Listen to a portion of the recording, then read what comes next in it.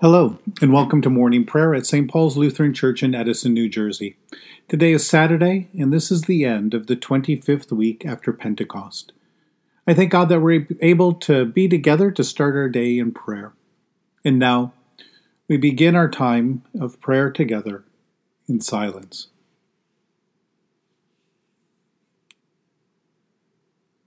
In the name of the Father, and of the Son, and of the Holy Spirit. Amen. O Lord, open my lips, and my mouth shall proclaim your praise. Glory to the Father, and to the Son, and to the Holy Spirit, as it was in the beginning, is now, and will be forever. Amen. Give glory to God, our light and our life. O come, let us worship and praise. Come, let us sing to the Lord. Let us shout for joy to the rock of our salvation. Let us come before God's presence with thanksgiving, and raise a loud shout to the Lord with psalms. For you, Lord, are a great God and a great ruler above all gods. Come, let us sing to the Lord. Let us shout for joy to the rock of our salvation. In your hand are the caverns of the earth. The heights of the hills are also yours.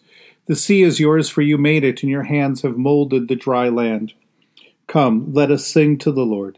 Let us shout for joy to the rock of our salvation.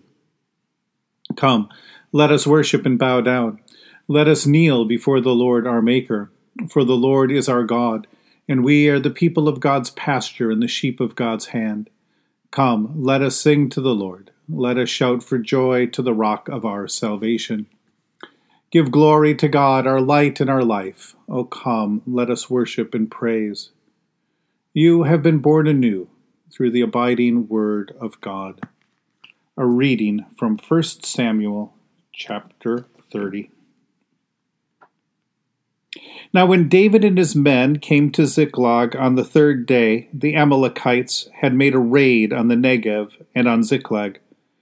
They had attacked Ziklag, burned it down, and taken captive the women and all who were in it, both small and great. They killed none of them, but carried them off and went their way.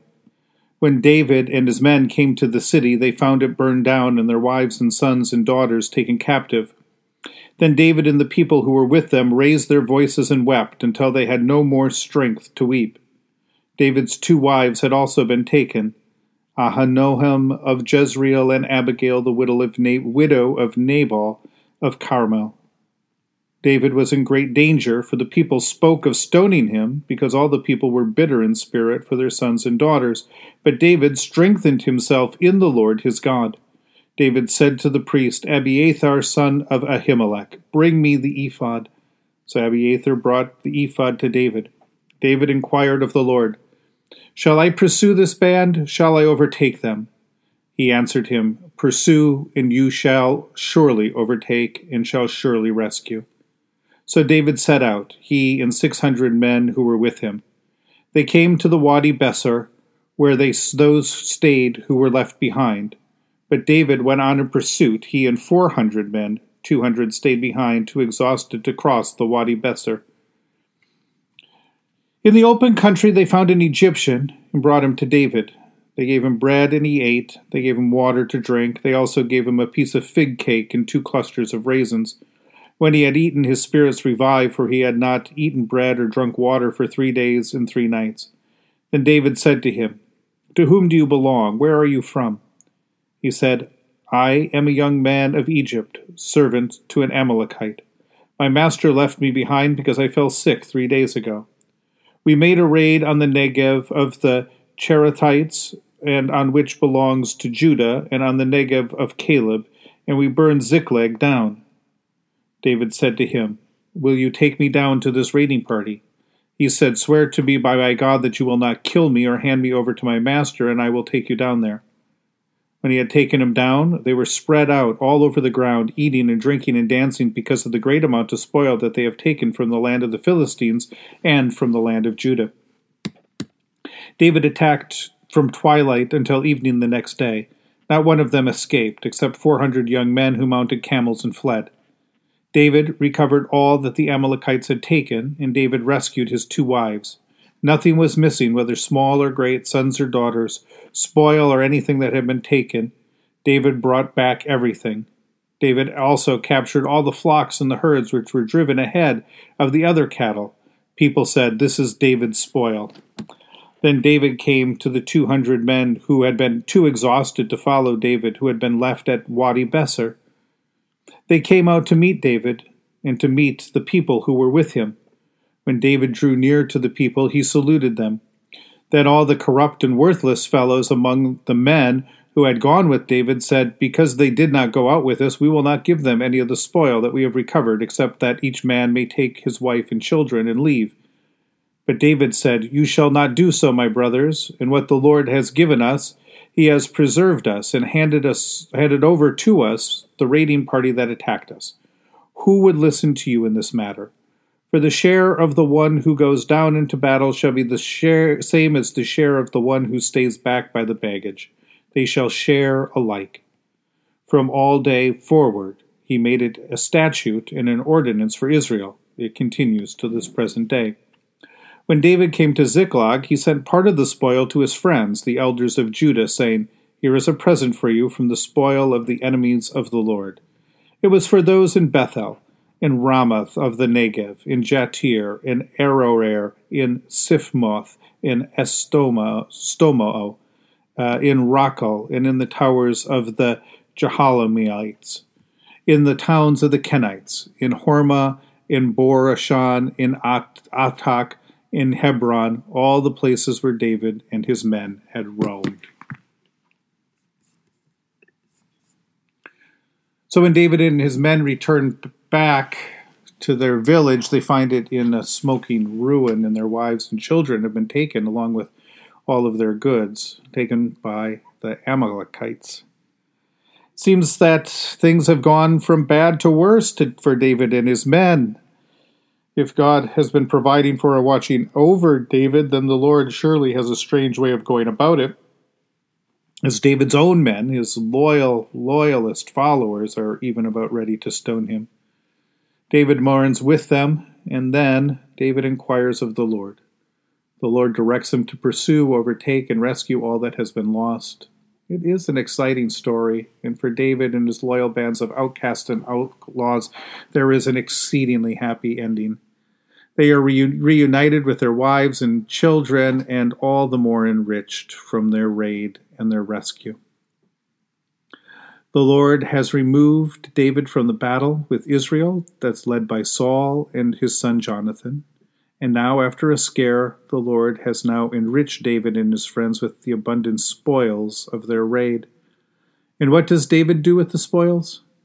He shares them, not only equally dividing with the weary men who could not keep the pursuit, but he shares those riches with the various clans of Judah, among whom he had roamed when he was on the run with Saul, and all but solidifying his position now as the preeminent leader of that tribe.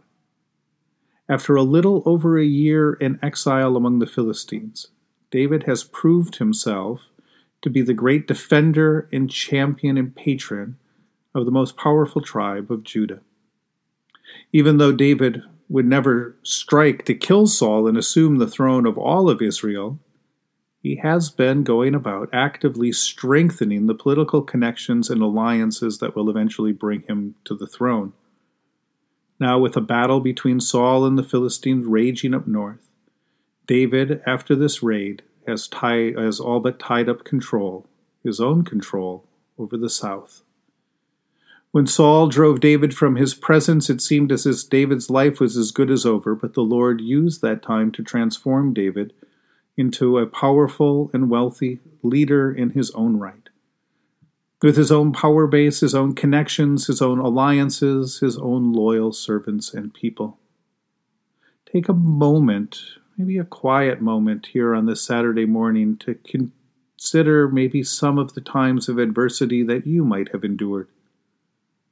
How do you think God was using that time to shape you and to transform you into the person that you are today?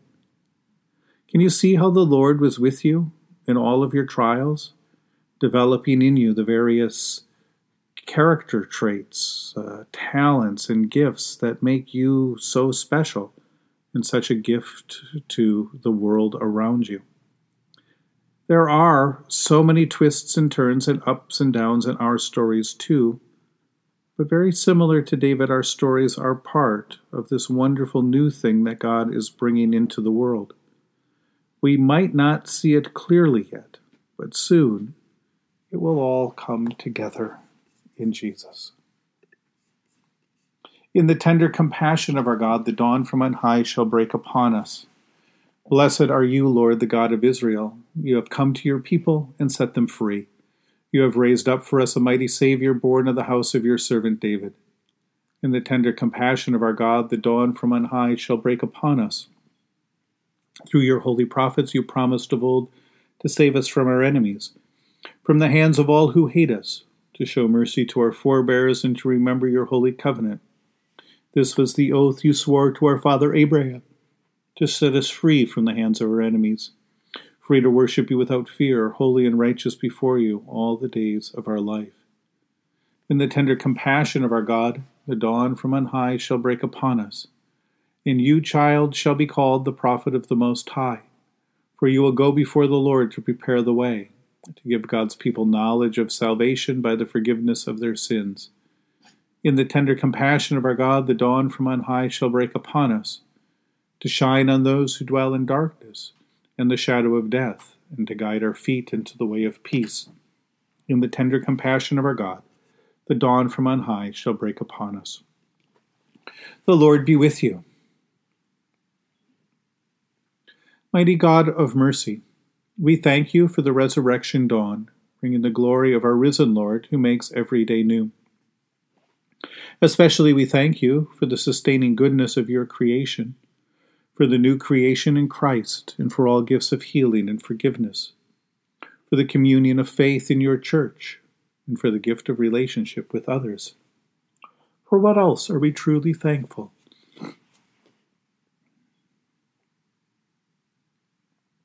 Merciful God of might, renew this weary world, heal the hurts of all of your children, and bring about your peace for all, in Christ Jesus, the living Lord. Especially we pray for the Church of Jesus Christ in every land, for the people of St. Paul's Lutheran Church, for those who govern the nations of this world, for people in countries that are ravaged by strife and warfare, for all who work for peace and international harmony, for all who strive to save the earth from carelessness and destruction. For what else or for who else do we pray today? Almighty and everlasting God, you have brought us in safety to this new day. Preserve us with your mighty power that we may not fall into sin nor be overcome in adversity. In all we do, direct us to the fulfilling of your purpose through Jesus Christ our Lord. Amen. Lord, remember us in your kingdom and teach us to pray. Our Father who art in heaven, hallowed be thy name. Thy kingdom come, thy will be done, on earth as it is in heaven. Give us this day our daily bread. Forgive us our trespasses as we forgive those who trespass against us. And lead us not into temptation, but deliver us from evil. For thine is the kingdom and the power and the glory, forever and ever. Amen. Let us bless the Lord. Thanks be to God. Almighty God, Father, Son, and Holy Spirit, bless you now and forever. Amen. Go forth into the world to serve God with gladness. Be of good courage, hold fast to that which is good, render to no one evil for evil, strengthen the faint-hearted, support the weak, help the afflicted, honor all people, love and serve God, rejoicing in the power of the Holy Spirit. Thanks be to God.